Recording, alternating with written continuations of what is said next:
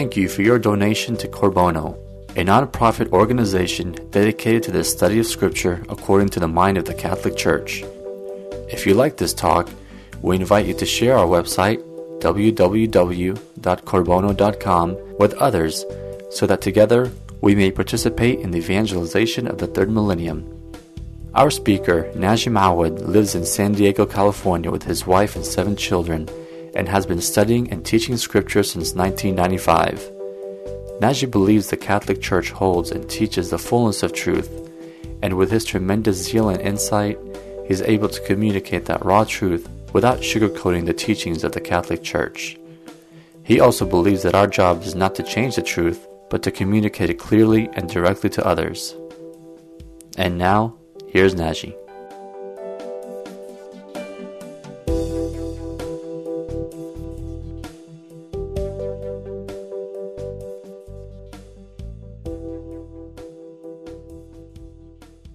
Welcome to this Bible study on the book of Genesis. Tonight we are going to look at chapter 14, which concerns wars in which Abraham was engaged on account of his nephew Lot. So why don't we turn to Scripture to chapter 14 and begin reading there. In the days of Amraphel, king of Shinar, Arioch, king of Elasar, Chedorlaomer, king of Elam, and Tidal, king of Goyim.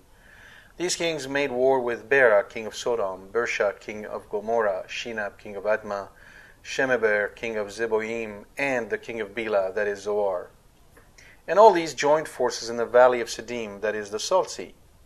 12 years they had served Chedorlaomer, but in the 13th year they rebelled.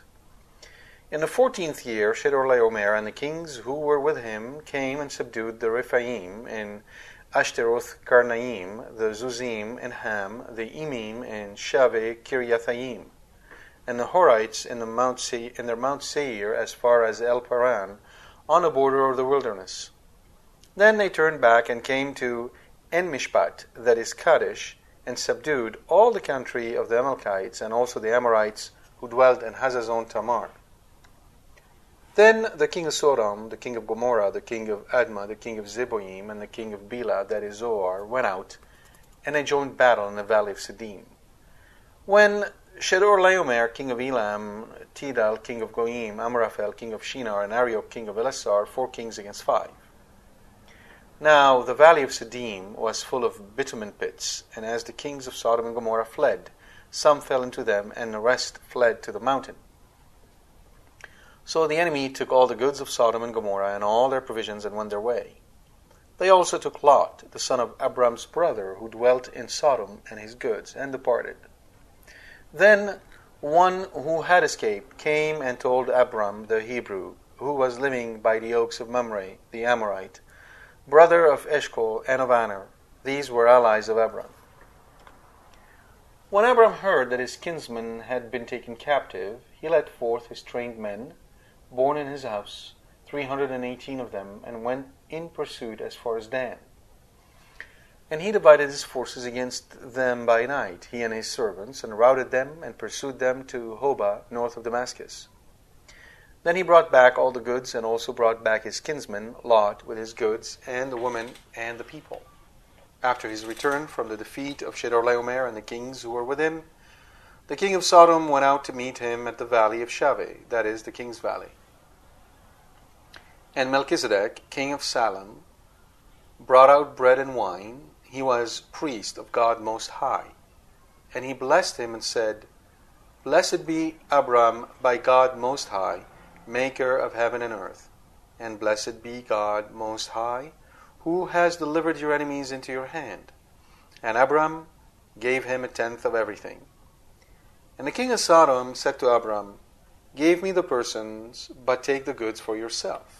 But Abram said to the king of Sodom, I have sworn to the Lord God Most High, maker of heaven and earth, that I would not take a thread or a sandal thong or anything that is yours, lest you should say, I have made Abram rich.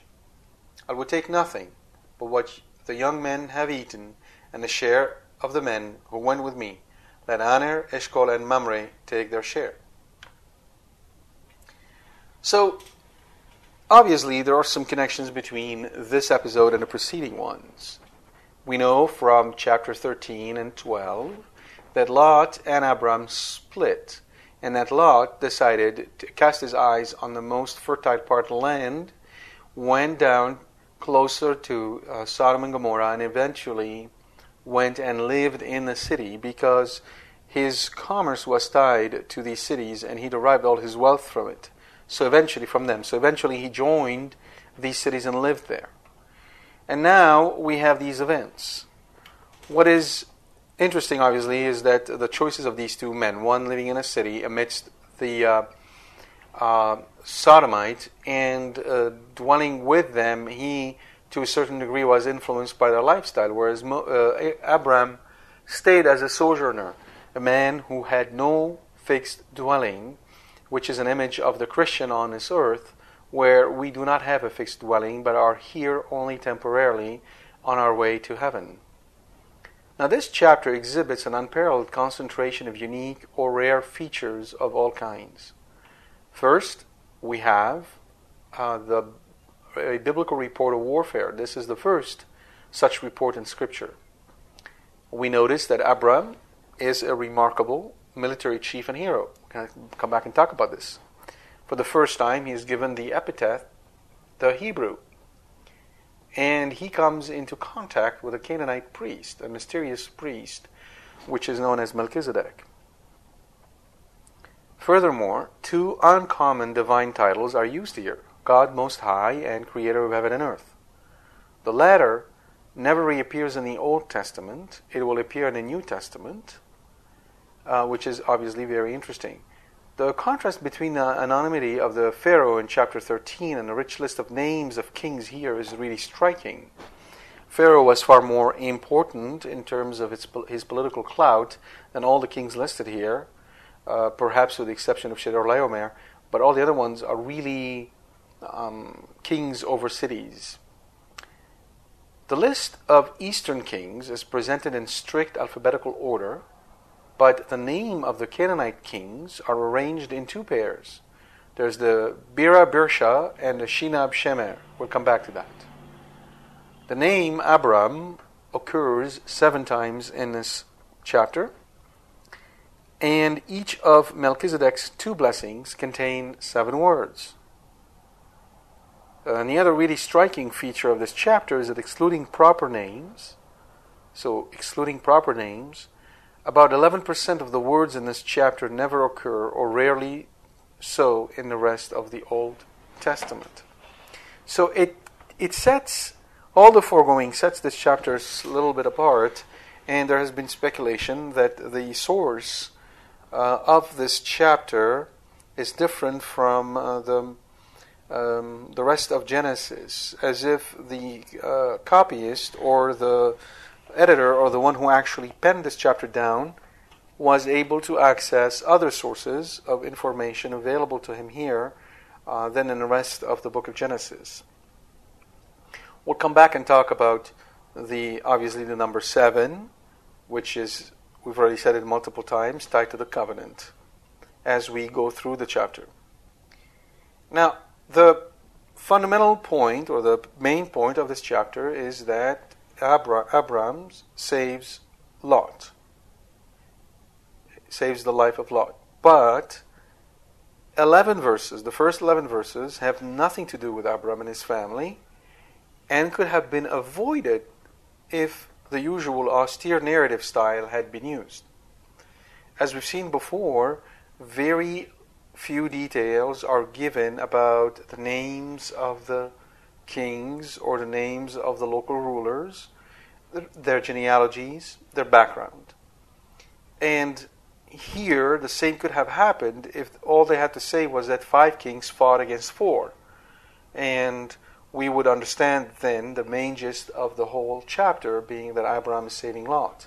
Instead, we're given quite a bit of detail on these kings. And again, as we said, all of this leads us to think that the author was able to incorporate intact parts of another text into his own.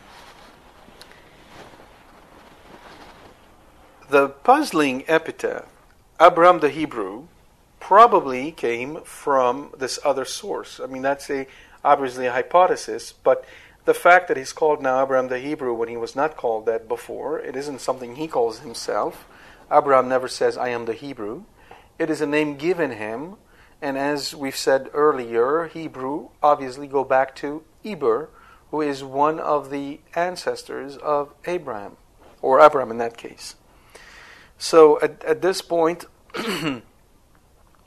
Abram is characterized as a Hebrew because genealogically he goes back to Eber, and therefore it will be interesting to see if he's the only one who received this epithet, or others who also go back to Eber are called Hebrews, and this is something not completely clear here. Now, one thing that indicates the antiquity of the text is the alliance that Abram has with the Amorites, the dwellers of Canaan, because we know from Deuteronomy chapter 7, verse 1 and following, that alliances with the Amorites, or the dwellers of Canaan, was absolutely forbidden. And all social exchange was also forbidden. Hence, the fact that this is noted in this chapter about the father of the faith indicate its antiquity prior to Exodus. But now, what is the purpose of all of this? Why is it that the man who displayed fear and evasiveness in Egypt shows himself fearless and courageous here? And why is it that when he had experienced his nephew's estrangement, he doesn't hesitate to go out and rescue him? So on the one hand, we see that when he went down to Egypt, he was extremely careful and tried as much as possible to avoid any conflict. Whereas here, he does not hesitate to mount an expedition and go after men of arms, men trained in war, in order to rescue a cousin who actually had turned away from him.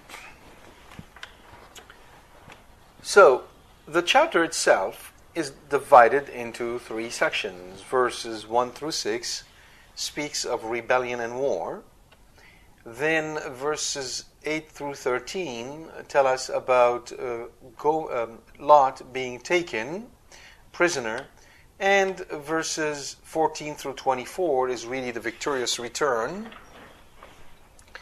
after Abram led forth his men to go and free his nephew.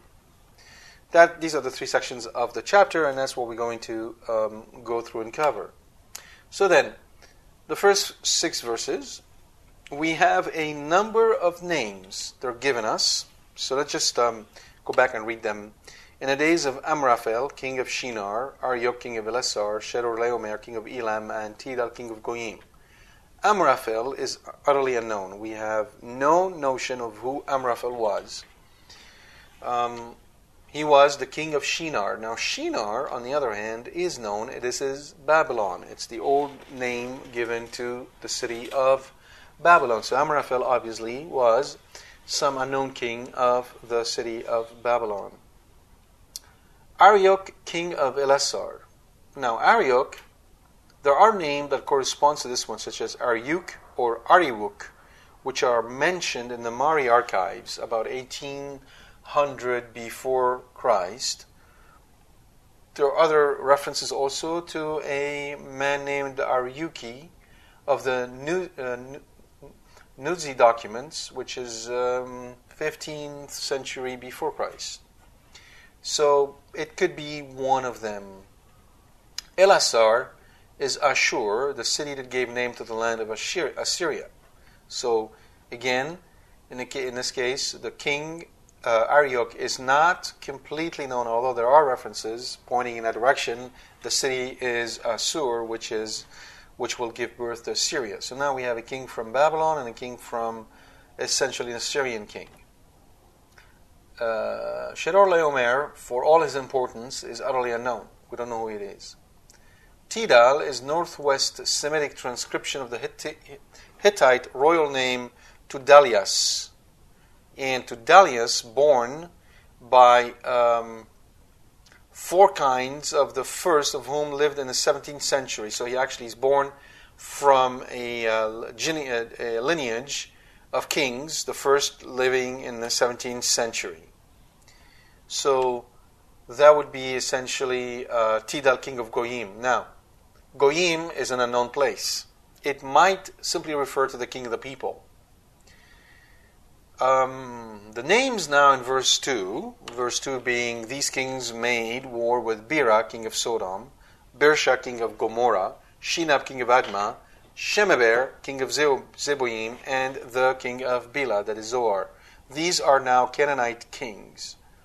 So you can see that you have kings from Babylon, kings from Assyria, and probably regions close to it who made war with Canaanite kings. So this is effectively an international war that spans multiple borders, even some multiple modern borders. So the Valley of Siddim is mentioned again in verse 10 and is nowhere else. Could be, in fact, a play word on Sodom, but we're not sure where it is. So the next thing they do is that there is a mention of the Dead Sea here, specifically what it says now, the Dead Sea, or the Salt Sea, as it listed in verse 3, Salt Sea, Dead Sea. The Dead Sea was formed 12,000 years ago, but the great disproportion between the 1,200 feet depth in the north and the 20 feet depth in the south indicates that this part is of much recent formation. Therefore, it could have been the case that it was much smaller before and extended over time. And probably this could explain why we have very few geological remnants of much of what is discussed here when it comes to these cities. In any event, these kings, the Canaanite kings, rebelled against the Chedorlaomer, who is a king probably related to Babylon or to the Assyrians. And usually the way rebellion begins is when they stop paying taxes. Typically it is related to taxes. So now they and as a result, in verse 5, these kings mount an invasion and come down on them. And the detail in verse 5 details the invasion route, followed by the kings from the east. And in verse 5 it says, in the 14th year, Chedorlaomer and the kings who were with him came and subdued the Rephaim and Asherot, Karnaim, the Zuzim, and Ham, and Naimim, in Shaveh Kiriathaim. The idea here is that they're following a specific path, delineated along a route that goes from sort of east to, from north to south, and this is called the King's Highway, as indicated in the book of Numbers 21, verse 22, and today it is known as Highway 65 in Jordan. So it's a very well-known route that they have actually taken. And the register of place names seems to be derived from an ancient geographic list, for it bears close affinity with the Mesopotamian genre of itineraries, attested as early as Old Babylonian times, about 1830 BC. So it could be that since we think that the Pentateuch was penned down, was written in its final form while the Jews were in Babylon, it is entirely possible that the editor or the one who penned this, the entire story, enriched the original account given them and going back to Moses through accounts that existed in the libraries of Babylon. That is entirely possible because the references given and the way the story is laid out resembles what one might find in Babylonian and Assyrian accounts. Now, Rephaim, these are pre-Israelite inhabitants of the lands, and are mentioned in Genesis 15, verse 20, but they disappeared by the time of the Exodus. And as Deuteronomy 2:20 and 3:11 attest. Now, popular imagination endowed them with the attributes of aboriginal giants. They lived in the region of Bashan, the northernmost part of the area east of the Jordan, as indicated in Deuteronomy chapter 3, verse 11. Other than that, the term Rephaim refers to the shades of the dead, a meaning that is also Phoenician and Punic. But we don't think that in this specific instance, when they speak of the war with the Rephaim, that there is an indication of the shades of the dead. Instead, it's probably the people who lived there and who must have been taller than average. Ashtaroth Karnaim are two originally distinct but closely neighboring cities, being both capital of Bashan in succession. So these are well-known cities, and they were also completely subdued. Now, the Zumim mentioned nowhere else, none also, and so very that may have also been known as the Zamzumin, but it's not really clear. And then finally, the Emim, according to Deuteronomy 2:10 and following, they were a race of giants like the Rephaim and received a name which means frightful from the Moabites who dispossessed them. And finally, the Horites are identified with the Horians, a non-Semitic people who emerged in light, who emerged toward the end of the 3rd millennium in Upper Mesopotamia. So, as we can see from this introduction, the point is to note that this was a war that was fairly general, involved a number of people, a number of cities, and that these kings who came down from the north were victorious all the way through. No one was able to actually stop them. Now, against that background, we come to the part of the chapter where effectively Lot was taken. So these are verses 8 through 13. Then the king of Sodom, the king of Gomorrah, and the king of Admah, and the king of Zeboim, and the king of Bela, that is Zoar, went out, and they joined battle in the valley of Siddim against these other 4 kings, which are Chedorlaomer, king of Elam, Tidal, king of Goyim, Amraphel, king of Shinar, and Arioch, king of Elasar, 4 kings against 5. And the valley of Siddim was full of bitumen pits, and as the kings of Sodom and Gomorrah fled, some fell into them, and the rest fled to the mountain. So the enemy took all the goods of Sodom and Gomorrah and all their provisions and went their way. So now, Hebron, where Abram resided, lay outside the path of hostilities. It was not along the route, the royal route, and therefore he was completely spared these hostilities. He may have been aware of them, but he was not engaged in them. The 3 families mentioned here, Mamre, Eshcol, and Aner, are presumably 3 aristocratic families in Hebron. But and so going back to these verses, we know that the Canaanite kings, were defeated by Chedorlaomer and the kings who were with him, and the indication that there were bitumen pits in the area is there to tell us that when the Canaanite kings fled, they really fled in a hurry because they were completely defeated, and they were so much in a hurry that some actually fell in pits because they didn't know where they were going. And the rest fled to the mountains. They didn't even go back to Sodom. Therefore, the cities were unprotected, and the enemy was able to go in and pillage the entire city and take all the goods with them as punishment for the people who were refusing to pay their taxes. And the custom would have been to take all able men and women as slaves back to their cities, and Lot was also taken as a slave. So someone who had escaped, we don't know who exactly, went and told Abram that what had happened, that Lot, his nephew, had been kidnapped. And Abram was living by the oaks of Mamre, the Amorite, and he was the brother of Eshcol and Aner, and these were allies of Abram. And we said earlier, these 3 names, Mamre, Eshcol, and Aner, presumably represent 3 aristocratic families in Hebron. And the word allies that is used here in Hebrew is really Bale-Berit, which is bound by a treaty. Hence, there was a treaty between all three of them. When Abram decided to go and rescue his brother, they came and helped him.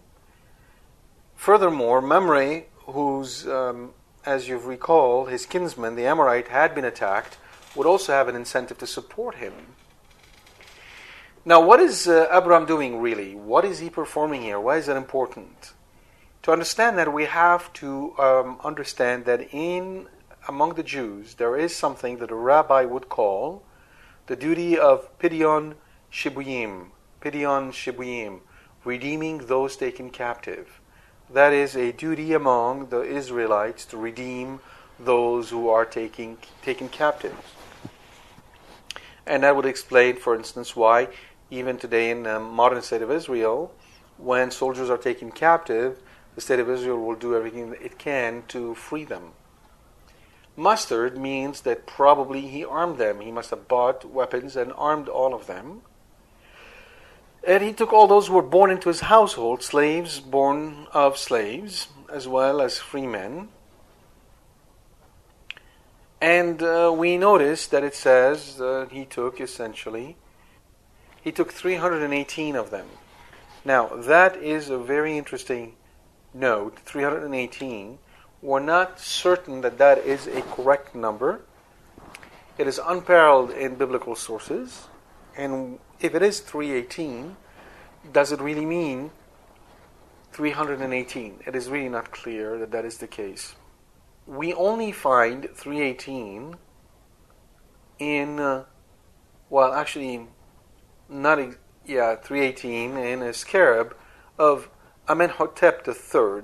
And one writing about Amenhotep III, 14th century BC, records the arrival of his bride, Princess Giluepa of Mitanni, together with 317 harem women, making a company of 318 in all.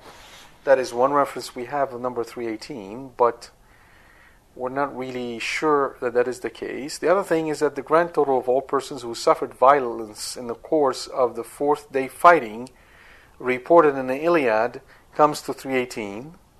Curious, but I don't think there's any reference or connection to it. And finally, 318 happens to be the sum of 12 prime numbers. So 7, 11, 13, 17, 19, 23, 29, 31, 37, 41, 43, and 47. Be it as it may, none of that explains why it was 318, so we can take that as at face value, meaning that Abram really had a force of 318 men. But that sounds dubious because we would then have to explain how a force of 318 men could rout the army of 5 kings who had been consistently victorious all the way through. Be it as it may, and the text doesn't really provide any sufficient help here, we know that they went up to Dan, which is the northern extremity of the land of Israel, as indicated in Judges 20 verse 1 and Samuel chapter 3 verse 20, which will then be identified with Tel Dan, Tel Al-Kari, which is 4 miles west of Banias at the foot of Mount Hermon. The city of Dan was founded in the 3rd millennium before Christ and was a prosperous and important settlement in the 18th century BC. And the original name was Laish, and one would have expected to see Laish, which is Dan, but it seems that its use. So it seems that the use of Dan is effectively anachronistic, meaning that if the text was written at a time when the events had taken place, that the author would have used the name of Laish, L-A-I-S-H. But instead, he ends up using the name Dan, which is much more modern, and therefore it could be that Again, the editor writing in Babylon had decided to forego the name Laish altogether because presumably most of the folks would not be able to associate with it or recognize it and instead use a common name of Dan that they would have been more familiar with. Now, they attacked by night. Now, attacks by night were not really common because it was very difficult for armies to fight by night without the proper logistical support. Furthermore, one might suppose that these armies decided that they were victorious, no one would oppose them anymore, and hence they had let down their guards and were not expecting anyone to come and attack them, and certainly not mount such a bold attack against them. That could explain how Abram was able to actually pull it off. And it could be that he might have used fire, or he might have caused the horses to panic. Whatever the case may be, he was able to mount that attack by night. Now, the location, the Hobash, as indicated in verse 15, and he divided his forces against them by night, he and his servants, and routed them, and pursued them to Hobash, north of Damascus. Well, that's a location that is unknown today. We really don't know where that Hobash is. Be it as it may, he essentially routed them and pursued them for a long time.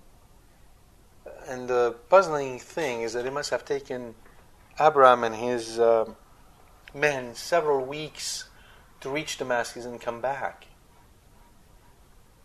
And that could potentially explain why, as they come back, the king Sodom is out to meet him.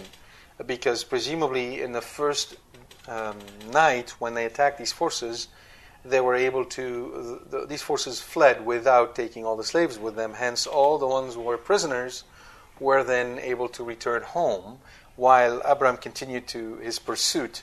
And the reason why he might have pursued them that far was to make sure that they would not come back and attack them. So, on his way back, being victorious, the king of Sodom came out to meet him. Now, came out to meet him in the Hebrew is inherently ambiguous. It could mean to greet, as is the case in Exodus chapter 4, verse 14, in 1 Samuel 8:16, in the book of Proverbs chapter 7, verse 15, or, much more frequently, to confront, not to greet, as is found in Numbers 20:20, 31:13, and in Joshua 8:5. Notice that the king of Sodom brings no gifts and no blessings. Therefore, it might be that his coming out to meet Abraham was confrontational in nature. Now, they meet in the valley of Shaveh, Valley of the King. Again, that's not a known location. We really don't know where that valley is. All right.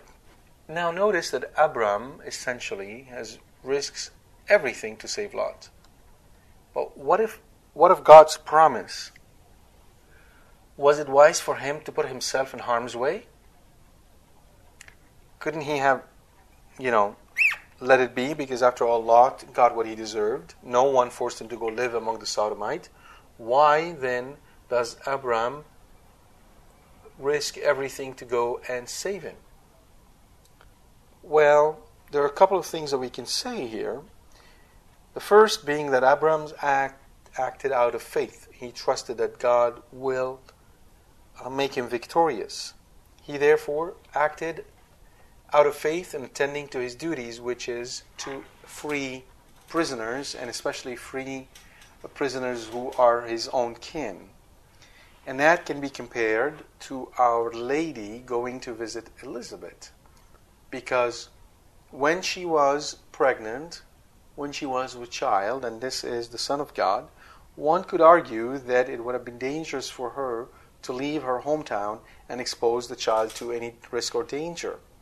It could have been better, one would say, if she had stayed behind and not gone out and took this hard journey to go and visit her cousin Elizabeth, who was also with child. According to St. Francis, when Our Lady stood before her personal judgment, this was one of the accusations that was leveled against her by the devil.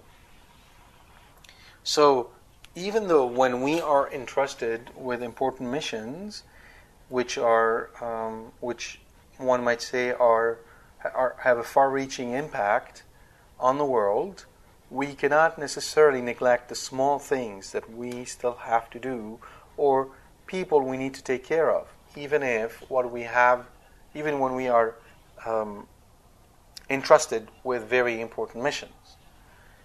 That's very important for us to understand and to see what Abram does here. He does not allow his concern for the covenant or for all the people under his care to prevent him from rescuing his nephew. Then, when the king of Sodom appears, the battle moves from the physical realm, the realm of swords and horses and weapons, to the spiritual one. And we see now a triangle forming. There is Abram on one hand, there is the king of Sodom, and then there is the king of Salem. Two kings come out to meet him. Now the king of Salem came out, and he brought out bread and wine and offered a blessing. The king of Sodom brought nothing and offered no blessing. The conversation with the king of Sodom was all about financial reward.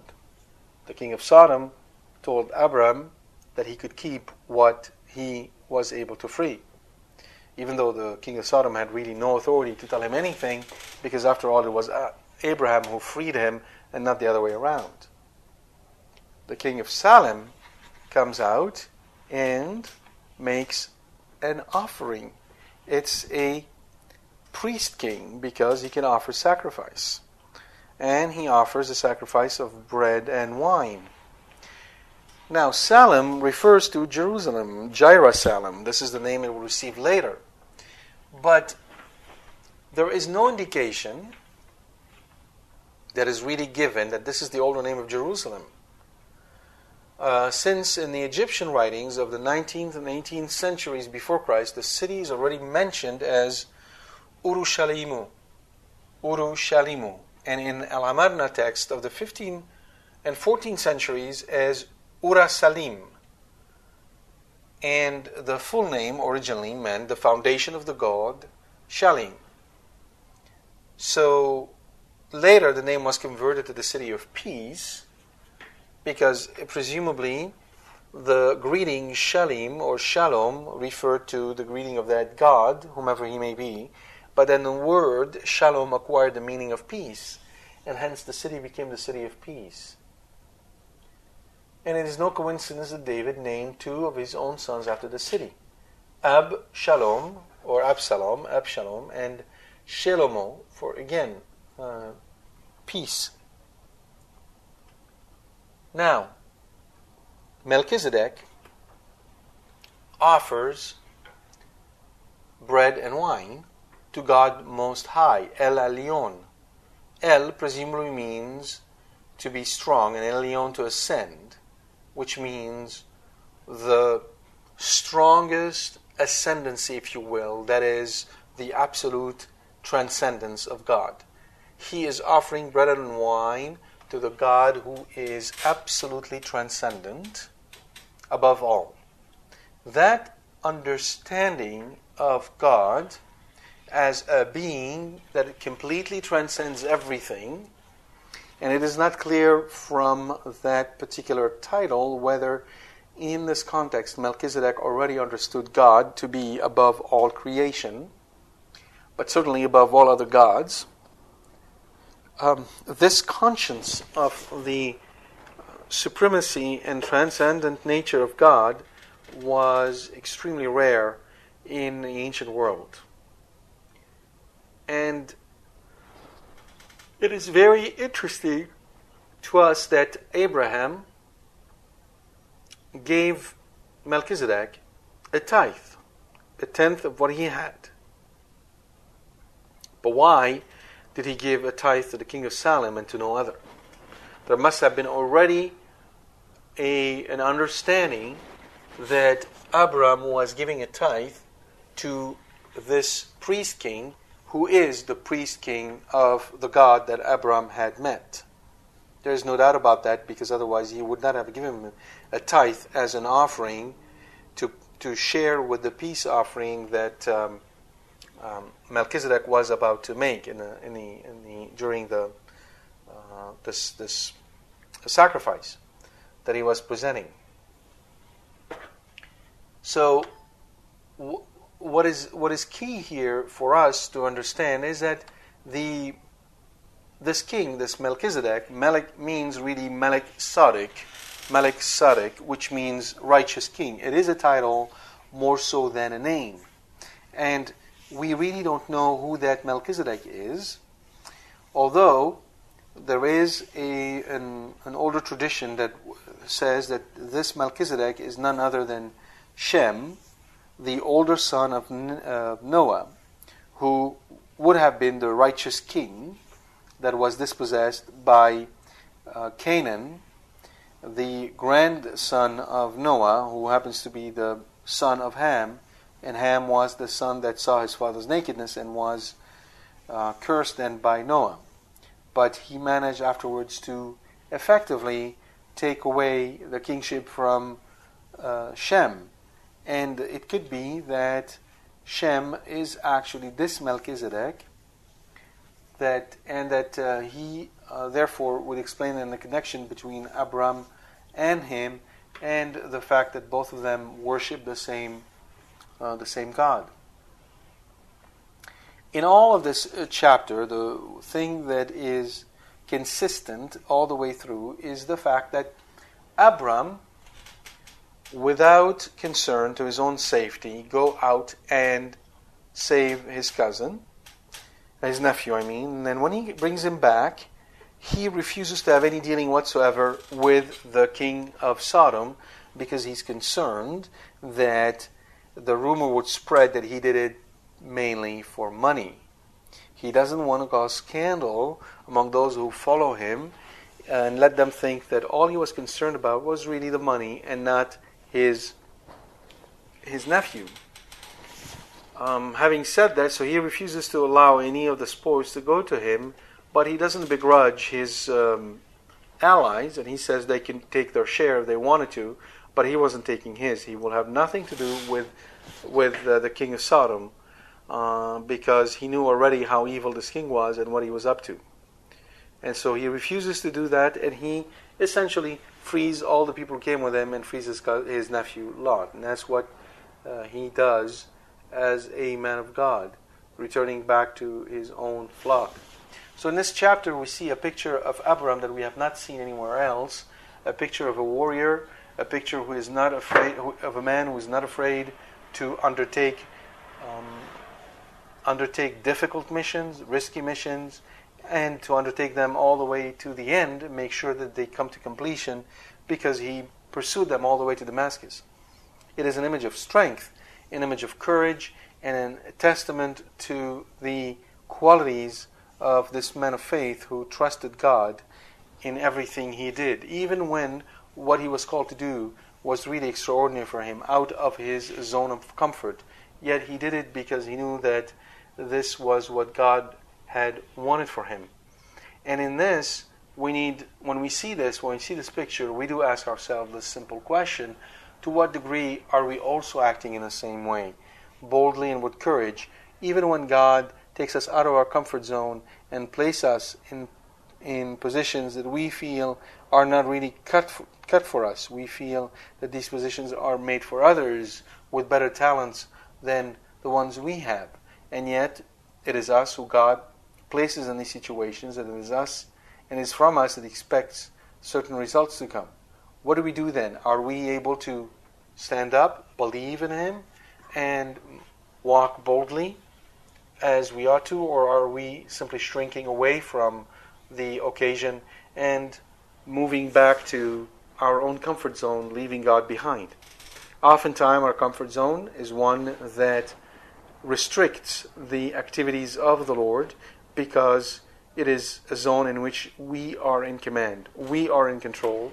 It is a zone in which things happen according to our own plans, and oftentimes God's plans are far greater than the ones we ever have, and He needs us to follow Him, and not instead of asking Him to follow us. So again, we might want to consider asking ourselves this question: am I in a comfort zone where God is uncomfortable? And likewise, if God takes me to a space where I'm uncomfortable, what do I do? Do I follow Him? Do I stay with Him? Do I remain faithful? Or do I go back to my comfort? These are important questions for us to ponder on our journey as we look to Abram or Abraham, the father of our faith, and try to imitate him and walk the same walk he walk in his footsteps, being mindful of God's presence in our lives and mindful that God is the one who is guiding us in all things. So, may God bless you and keep you and give you the grace to follow Him even when He takes you out of your comfort zone. God bless you.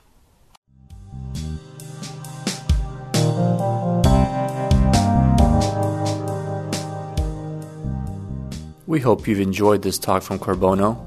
For more information about this and other talks, please visit our website at www.corbono.com. Thank you, and God bless you.